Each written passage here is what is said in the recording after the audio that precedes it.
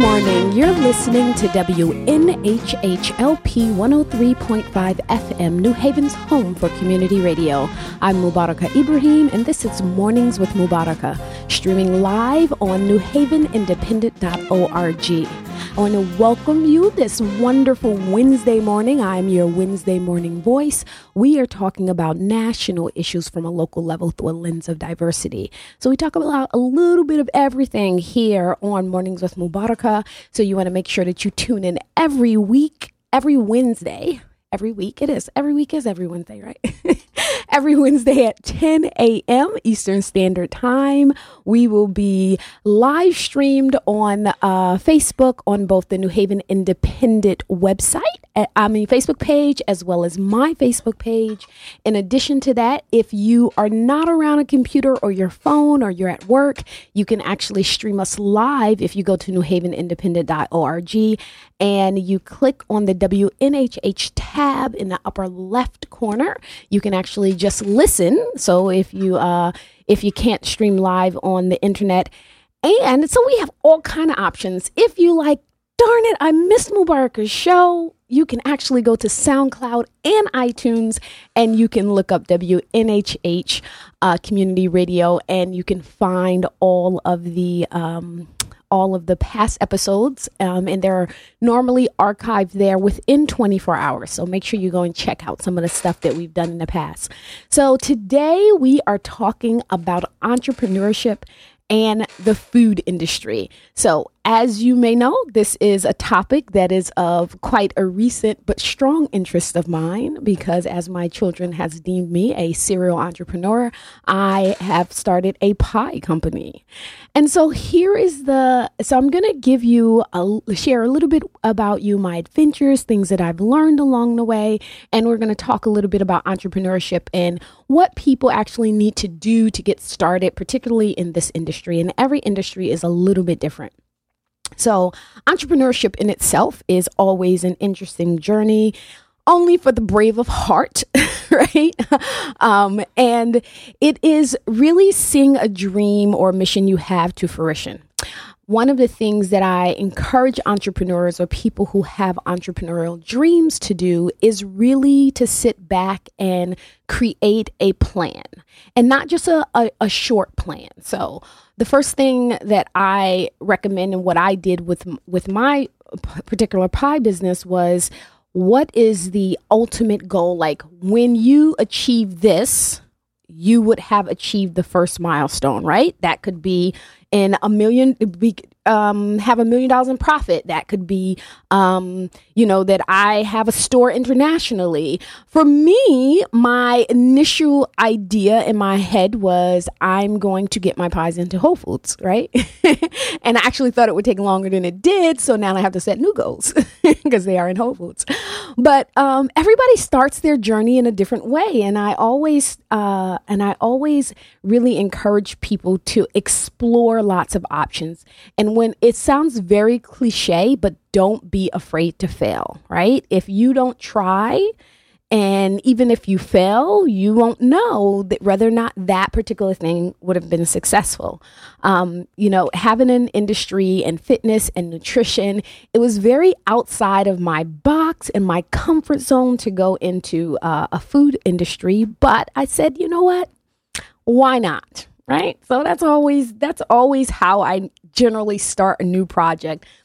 Why not? If I can't give myself a really good excuse why I shouldn't do something, then I'm probably going to do it.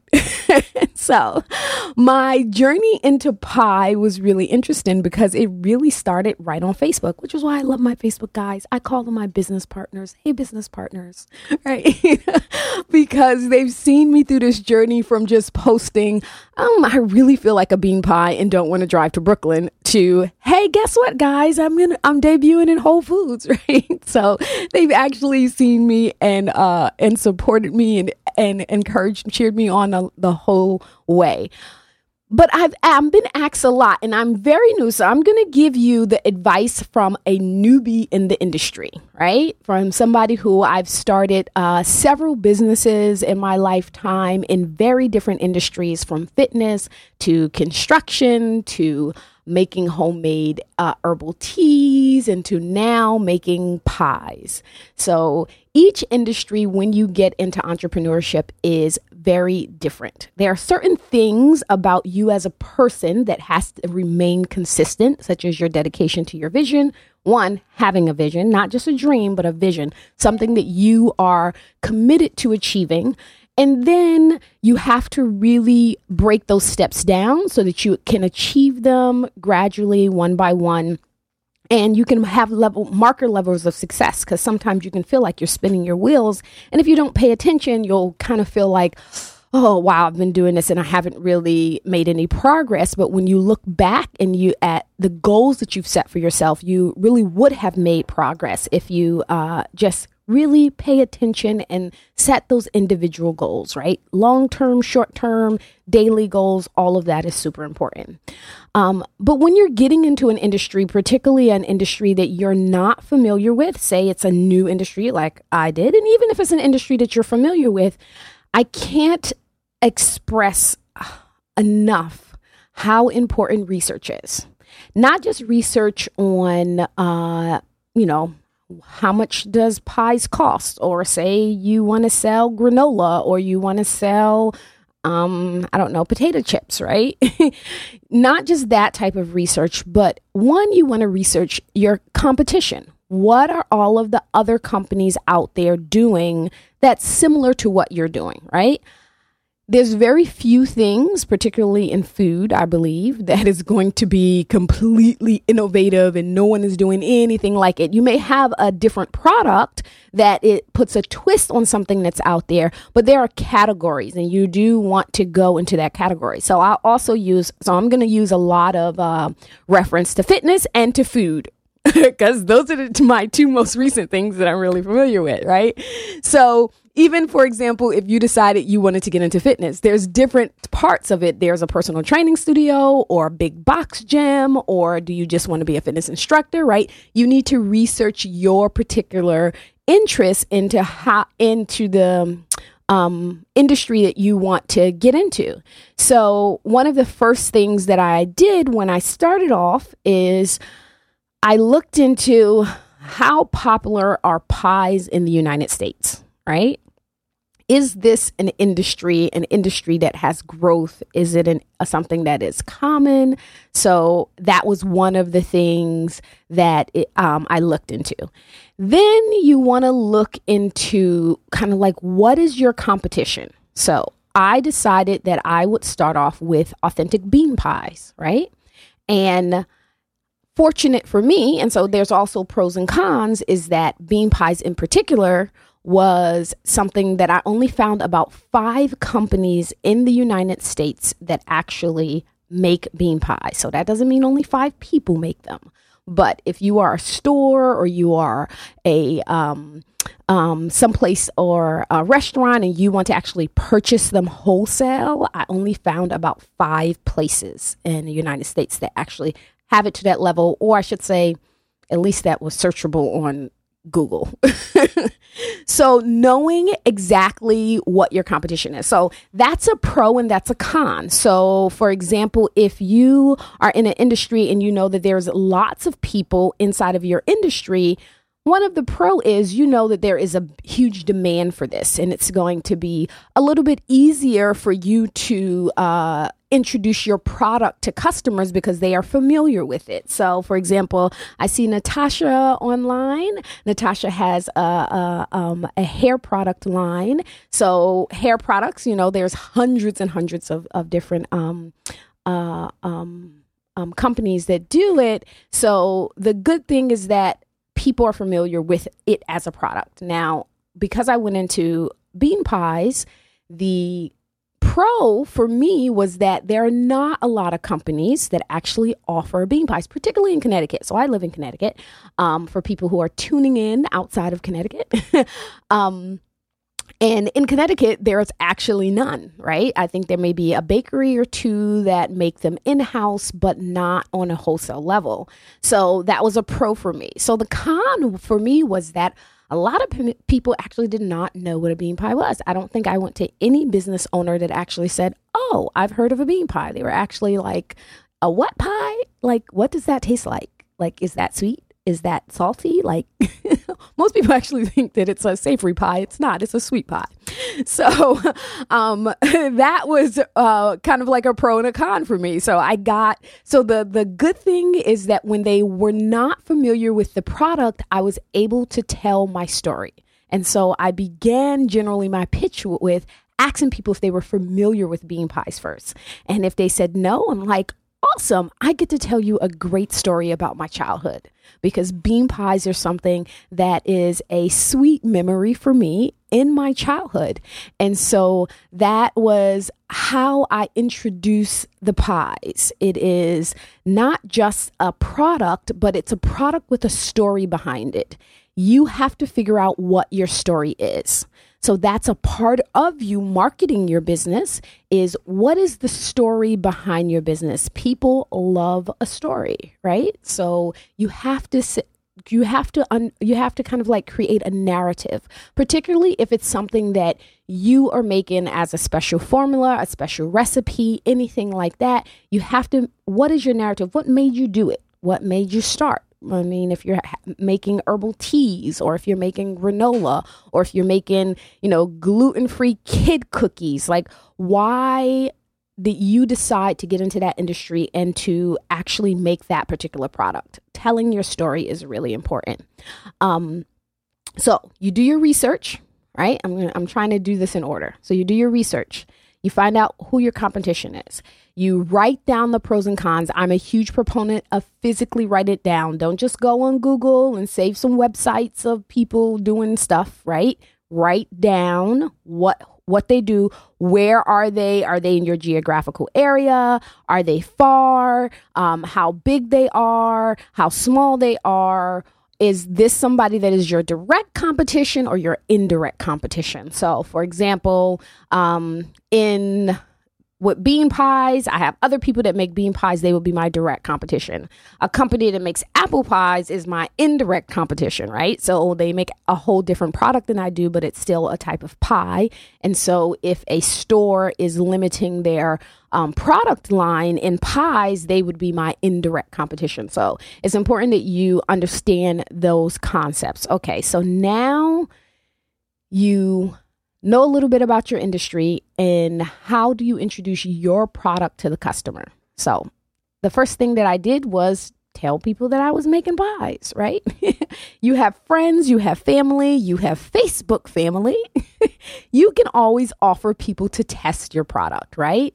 Have a taste test, offer it at a discount. I think when I first started offering the pies, I offered it just by cost, what it cost me to make it, to people in my local area. And when I started making 25 pies a week, I was like, oh, well, I guess people like this and this could be a business. So that is a good way. Another thing that's important is also to ask people for feedback, right? So don't be offended when someone doesn't like it or gives it a criticism or say you should do this to improve. Really take it. So it doesn't mean you have to take every single criticism and try to change your product according, because you're never going to please everybody. But if you hear something over and over again, then you may want to consider it as a change before you introduce your product. And when you get to the point of actually creating the product and introducing it to your customers, the thing that the advice that I have gotten the most was make sure that it is consistent, right? So another really important step is talk to other people who have been in the industry. The food industry has been great, right? For the people that have been advising me along the way. So everybody from friends that I know that are inside of the food industry who I'm able to call and ask for advice. Even a friend that I have that I was having a hard time initially doing the pie crust, and she's an awesome chef and she sent me a pie crust recipe. So definitely tap into your resources. This is where your networks are going to become invaluable. Use your networks. Ask people for advice. Even when I come across I've been introduced to people who owns huge businesses, food businesses, and people who own little food businesses. And I literally ask them for advice. I mean, and if I can't think of any specific question, I just say, help me in a way. What is the one advice that would help me in this business? Can you just give me some advice? Like, people are so willing to give you advice to help you along the process, right? So always find somebody, talk to people who are in the industry. Try to find a mentor if you can, right? All of that is absolutely invaluable. I kind of have like a collection of mentors, right? I consider them like I'm trying to create one big conglomerate. Right? But for different parts of who I'm going to text or call or email when it comes to one part of the industry or the next. So having a mentor is super important. So let's backtrack. Doing your research, know who your competition is, have a mentor, right? Or mentors or people that you can go to advise you along the process. All of that is super important. And if you are just tuning in, you're listening to WNHHLP 103.5, New Haven's home for community radio. I'm Mubaraka Ibrahim, and this is Mornings with Mubaraka, and we are talking about entrepreneurship and the food industry. So here is kind of like some of the specifics about the food industry. And I can't express this enough. Get legal. Get like totally legal. You get all your certifications from the state, from your city as you possibly can. One of the things that has happened over the last, couple of years that I've been watching is that people will like make food and post it on Facebook. And, they literally start businesses from their homes simply through Facebook posts. And that is wonderful. And I know that there's actually a page where these two young gentlemen, they were featured on like BuzzFeed or something, where they were ex-gang members and they both loved food, and they left the gang and they started kind of like this in-home catering business. And in my mind, I said, and I think I might have actually commented, I really hope that they have all of their state licenses, because somebody is going to report them. And lo and behold, when I looked it up, somebody reported them, but they had all of their license. So way to go. When it comes to food, there are very strict guidelines on where you can cook and what you can cook, but it is really based on your location. So here in Connecticut, there are two different licenses, I guess is what they're called, that you have to be licensed for. You have to be licensed by the State Department of Consumer Protection.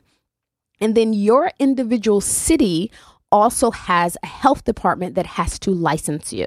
So those are two different things that you have to do before you can officially sell food to the public.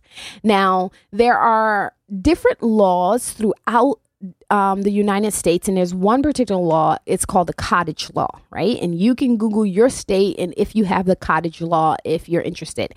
And the cottage law is a law that allows you to sell food from your home to the public, right? So for a long time, Connecticut did not have that law. So with the cottage law, Massachusetts has had it for quite a while. And what it does is it makes it easier for small and micro businesses to start in the food industry, because having money to rent a commercial kitchen or to open up a restaurant is very, very expensive, right? So when you can start off small like that, it actually encourages businesses to start. So the cottage law now has actually passed in Connecticut just this past year, but it has not been implemented yet. So if you are in Connecticut, you need to have a commercial kitchen, rent out of a commercial kitchen. So I knew that going in. So my first task before I started a business was to find a commercial kitchen to rent. So in our area, and you can literally if you're really interested in doing a food business, this is more research you have to do. Literally just go to Google. Is a wonderful tool. It really is. You should use it. You go to Google and you literally put commercial kitchen for rent and your city and state. and it will pull up a plethora of things. And various people will actually rent their kitchen to you. So I rent from an existing bakery when she's not using the space. There are people who their business model is designed on them literally renting their kitchen out for other bakers. So it's really not very difficult. Now, the challenge. So here is the challenge. And this is something where hopefully other people will benefit from my experience.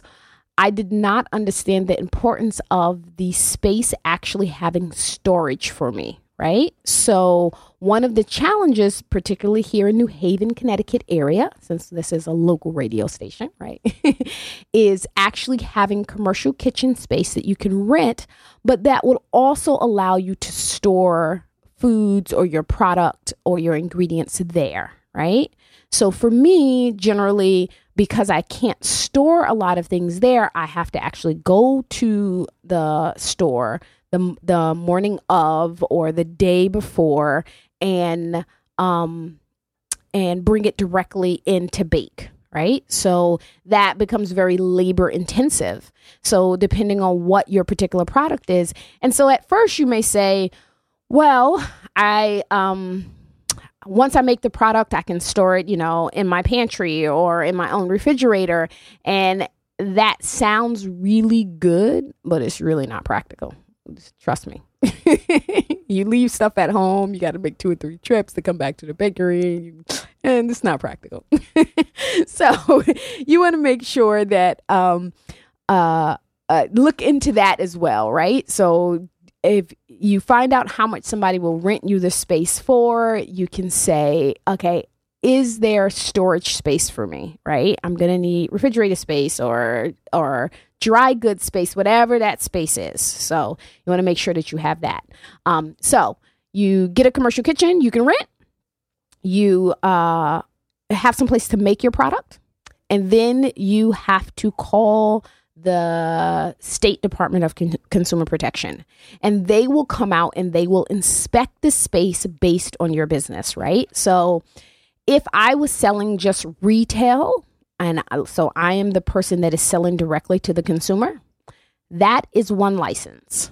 If you want to be able to sell to stores and restaurants, so I am selling to a store and they are selling to the consumer, that is a manufacturer license, and that is a different license. Now, licensing fees are not a lot. They are about $20 for the year, from the state anyway. You are assigned a person that will actually be assigned to you and can answer questions, and that can help you along the process and tell you what you should do and what you shouldn't do.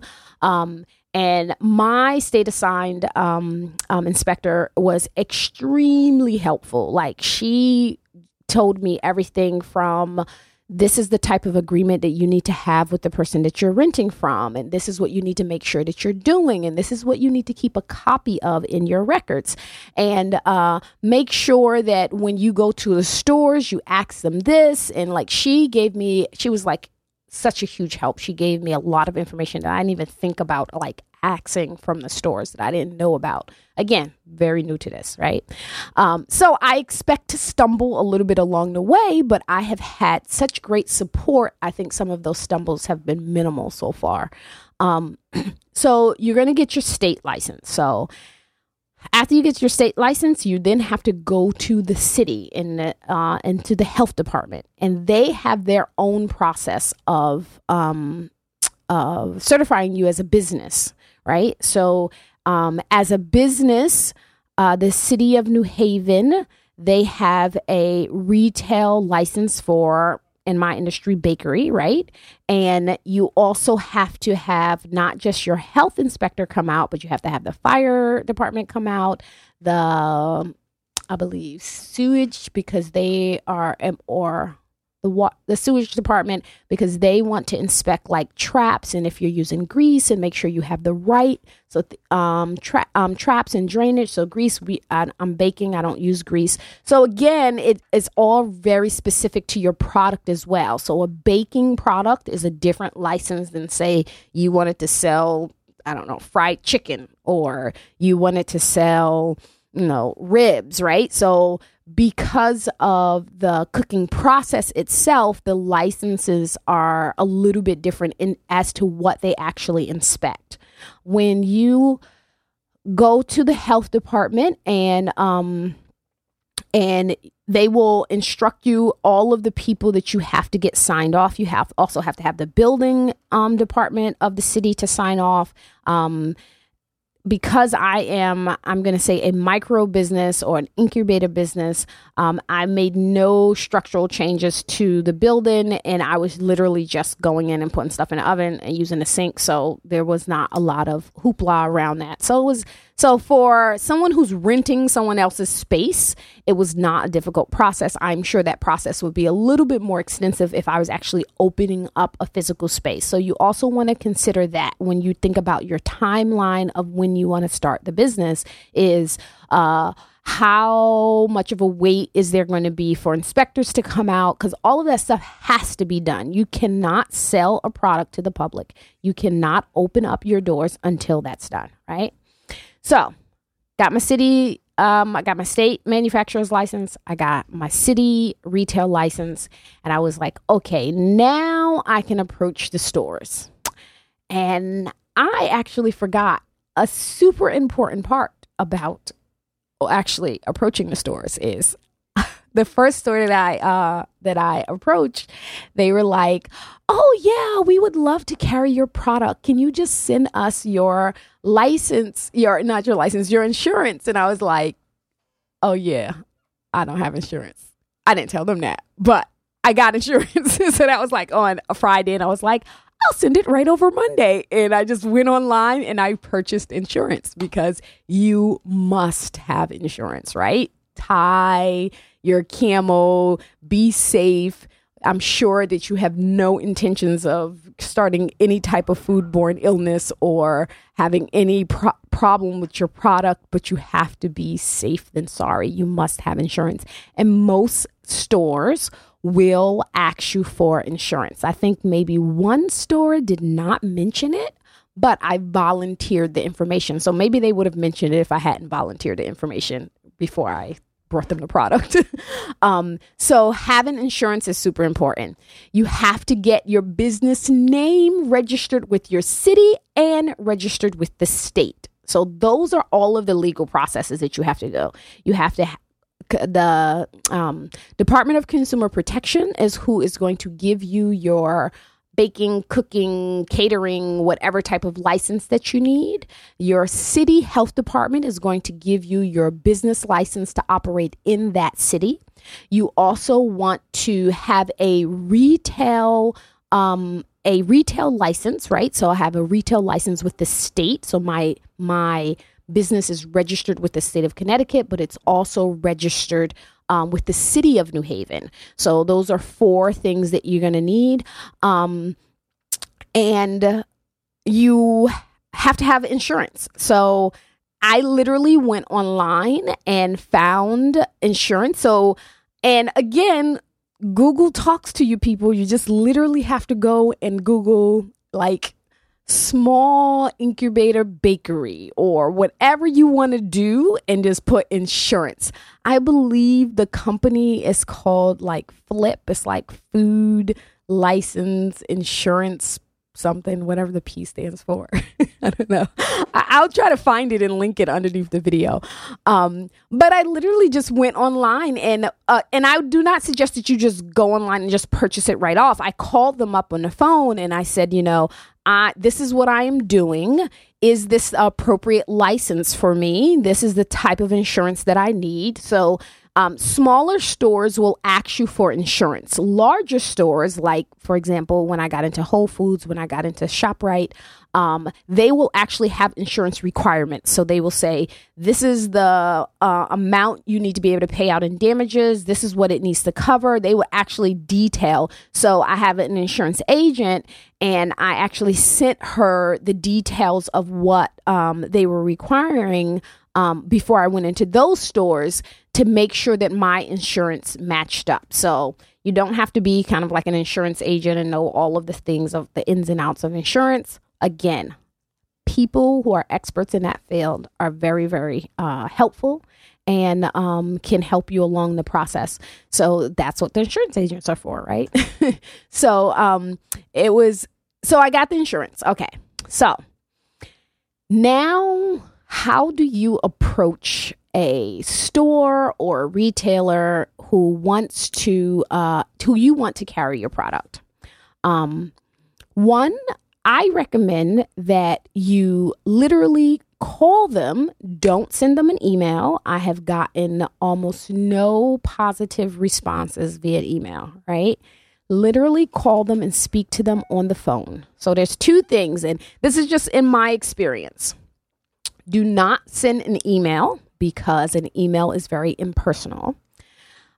People are more likely to say yes to you when they see you in person and they hear your story. So make an appointment, call them, so I literally called and I said, hi, my name is Mubaraka and I have a pie company and I make blah, blah, blah pies. And I would like to come and meet with you to tell you a little bit about my pies to see if it will be a fit for your store. So don't give a whole big drawn out on the phone, because if you tell them everything on the phone, why do they need to meet you, right? So just give them an idea of why you want to meet. This is my product. This is where I'm located. And I would like to meet with you in order to see if my product will fit in your store, right? So that's literally the pitch. And you make an appointment and you go sit down. And when you go sit down, so we're talking specifically food industry. Whatever you make, bring a fresh made sample to them. Don't bring something that you pulled out the freezer or something that you made last month when you was doing your practice batches. Make whatever it is nice and fresh and you bring it to them because you want them to taste it if they want to and to have the best possible version of what they're tasting, right? So I always bring a nice fresh baked bean pie. Now, there has been some instances where people are like, well, I'm allergic to gluten or I have celiac and I can't taste it. And so what do? I say, well, maybe you can give it to your employees and have them taste it and give you feedback. That has happened in a couple businesses and I got in the door. And the next day I got emails and said, I gave it to the employees. They absolutely love it. We would love to carry your pies, right? So you want to make sure that you actually sit with them and talk to them. Tell them your story. Don't make it long and drawn out. Practice it if you need, but you're going to need, talk for about 2-3 minutes max. Give them the product and ask them what is the process of being offered inside of their store. I had a very new product. Most of them had no idea what a bean pie was, so I had to give them the history. I had to let them know that it is sold in other locations and it does very well. And so things like that, actually, it helps you sell the product. No, even if it's not, and don't be afraid to mention your competition if they're someplace else, right? So I know that there are Whole Foods in New Jersey that actually does sell a bean pie made by someone else. So if they sell the bean pie, then it's a product that will sell in your store. And so I pushed my pie being a local pie. So because I have a fresh good, meaning it's baked, it smells fresh, it being a local product is super important to my sales pitch, right? This is really important to my sales pitch. The other thing is when you approach people, be very persistent. The answer is not no until they say no, right? Right? So if they didn't call you back, if they didn't get back to you. So one store that I wanted to get into, I would call the lady and then send her an email. I did this like every week for 3 weeks. And I always give them like 5 to 7 days to get back to me, right? So I know people are busy. And the other thing too, the reason why I tell people to give people a call as opposed to email or just showing up. Business owners and managers are super busy, right? I know when I owned a physical space, nothing irritated me more than salespeople just popping up expecting that I would have time to talk to them. I may be training a client. I may be doing some administrative work that I needed to take care of. I may need to run out. And it just really peeved me when people would just pop up, right? So don't just pop up, particularly for people in the food industry. It is a very fast-paced business. You don't just want to pop up at their establishment. You want to call them, make an appointment. So they are expecting you, and then they have actually made time to talk to you. If you're just tuning in, you're listening to WNHHLP 103.5 FM, New Haven's home for community radio. I'm Mubaraka Ibrahim, and you're listening to Mornings with Mubaraka, also streaming live on newhavenindependent.org and on the New Haven Independent Facebook page, as well as my Facebook page. And we are talking about entrepreneurship and the food industry. So we were speaking about how do you get your products into the stores, right? So I did not find it extremely difficult, and everybody has a different experience.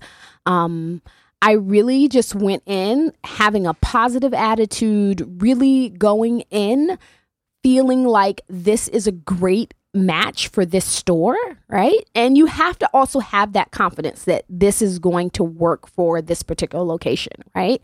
I've had suggestions and people are saying, you should take it to this restaurant and that. And I'm like, that restaurant's niche market is Indian food. I don't think bean pies match. So I'm not going to do that, right? So also too, stay clear to your vision, because especially when you start moving forward, you will hear a lot of chatter in your ears and people suggesting you do this and you do that and you do that. And sometimes it's good and sometimes it's not so good. Don't try to chase every shiny thing like, oh my gosh, I think that you should, open up a chain and let me introduce you to a franchise lawyer, and your pies are in like one store.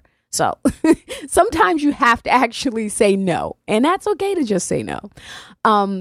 So how do you market? So now we got the license out of the way. We are all legalized and we're straight, and we start approaching stores and store owners. And so how do you really market? So here is something that's really interesting.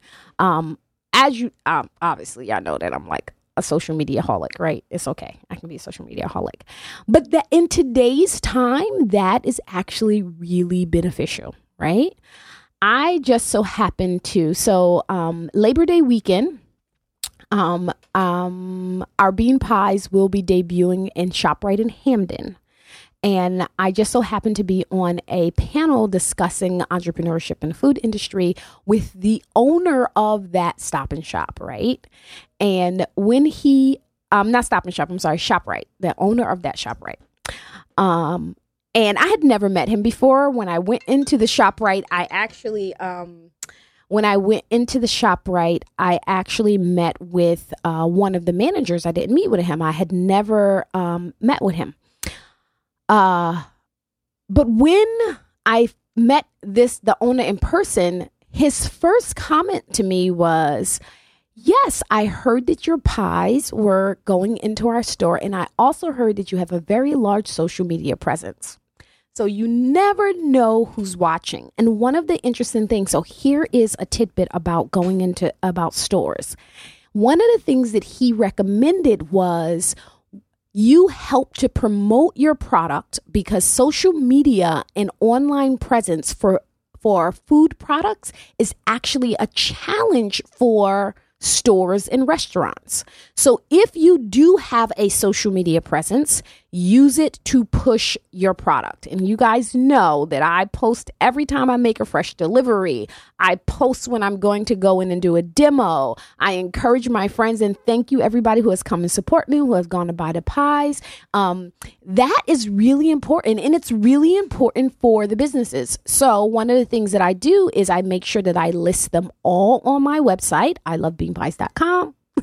I make sure that they are listed and I tag them in my social media posts on Facebook and on Instagram. I make sure that I'm tagging them because they too have social media people who are monitoring their social media, and they see that I am tagging them. And that is how he knows that I have a large social media following. So that is a benefit. So if you can tell people about your pies, post it on your page, get followers and get people to share it. And it's not as difficult. Don't be afraid.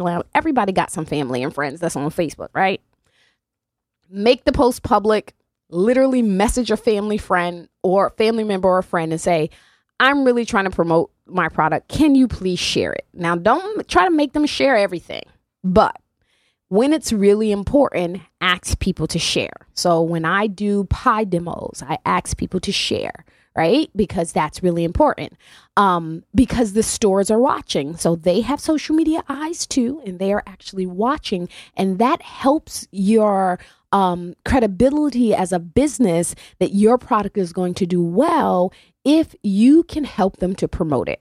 So always help promote it. So it does. And I would say that is not just in the food industry. It's in every industry. When I had a fitness studio, I gravitated towards the instructors who had large social media presence. And I'm like, do you have a Facebook page? Do you have an Instagram page? Doesn't mean I'm not going to hire you, but it's certainly a plus over the other applicant if you do a lot of social media, right? So you want to make sure that you are pushing whatever business or product, but don't be overly pushing, right? So I have some friends who started getting into entrepreneurship, and now you just barely see a picture of their kids because everything is about their business and a sale, and you can buy this and you can buy that, and it's a special. So you got to moderate it a little bit because you want to still have friends that will follow you, but will not be inundated, right? So you want to make sure that when you do your social media, that do videos, do pictures. So in terms of social media, don't worry about the likes. The important thing is as people comment. So what do you want? You want comments, you want shares, right? 100 people can scroll and like and scroll and like and scroll and like. But if they can, if it's engaging enough, or the event or the post is something that they will share, then you have increased your presence. So for every 1,000 people that you are connected with on social media, you actually are affecting 1 million people. Because if each one of those 1,000 peoples have 1,000 people, and your stuff is shared with them, you are affecting all of those people. That is the potential of your reach. So you want to think about that. Social media is not something that businesses can ignore anymore. Literally, check this statistic out. 1/4 of the world's population has a Facebook page. Think about that for a second. Like, that is powerful. Now, the implications and the responsibility of Facebook is a whole nother show. But from a business and marketing point of view, there is no better time in our capitalist history to be an entrepreneur and business owner than right now.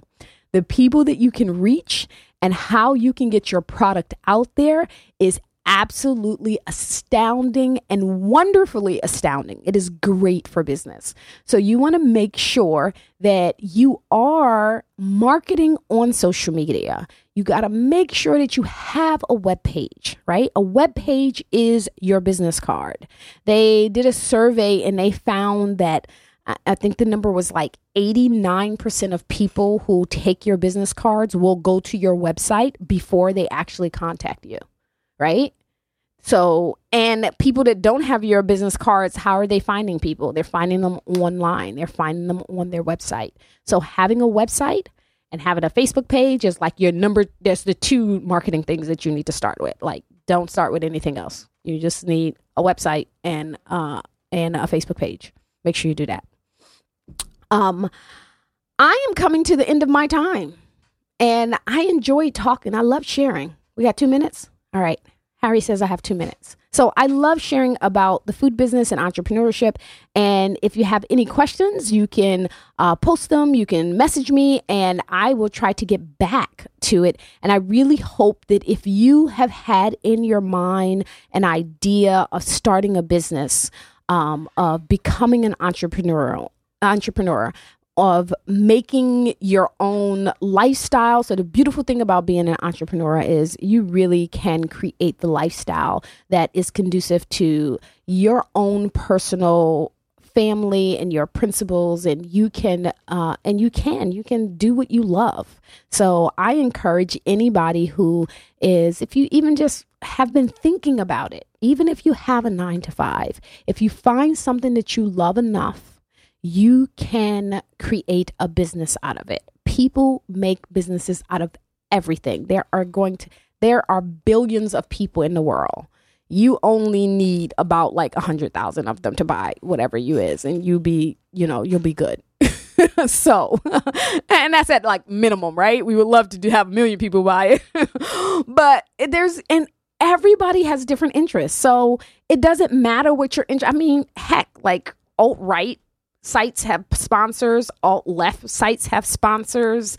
People who, believe that we're from aliens have sponsors on their website. People that pay them to put that message out. When I say sponsors, people who believe a whole range of things have people that follow them that also believe what they believe. You don't have to agree with it. You don't have to like it, but there are people who do. And so you can certainly turn your passion into profit. And if it is in the food industry, it can be a delicious profit. I want to thank you for joining me today. I'm Mubaraka Ibrahim, and this has been Mornings with Mubaraka. And I want to remind you to be a voice and not an echo.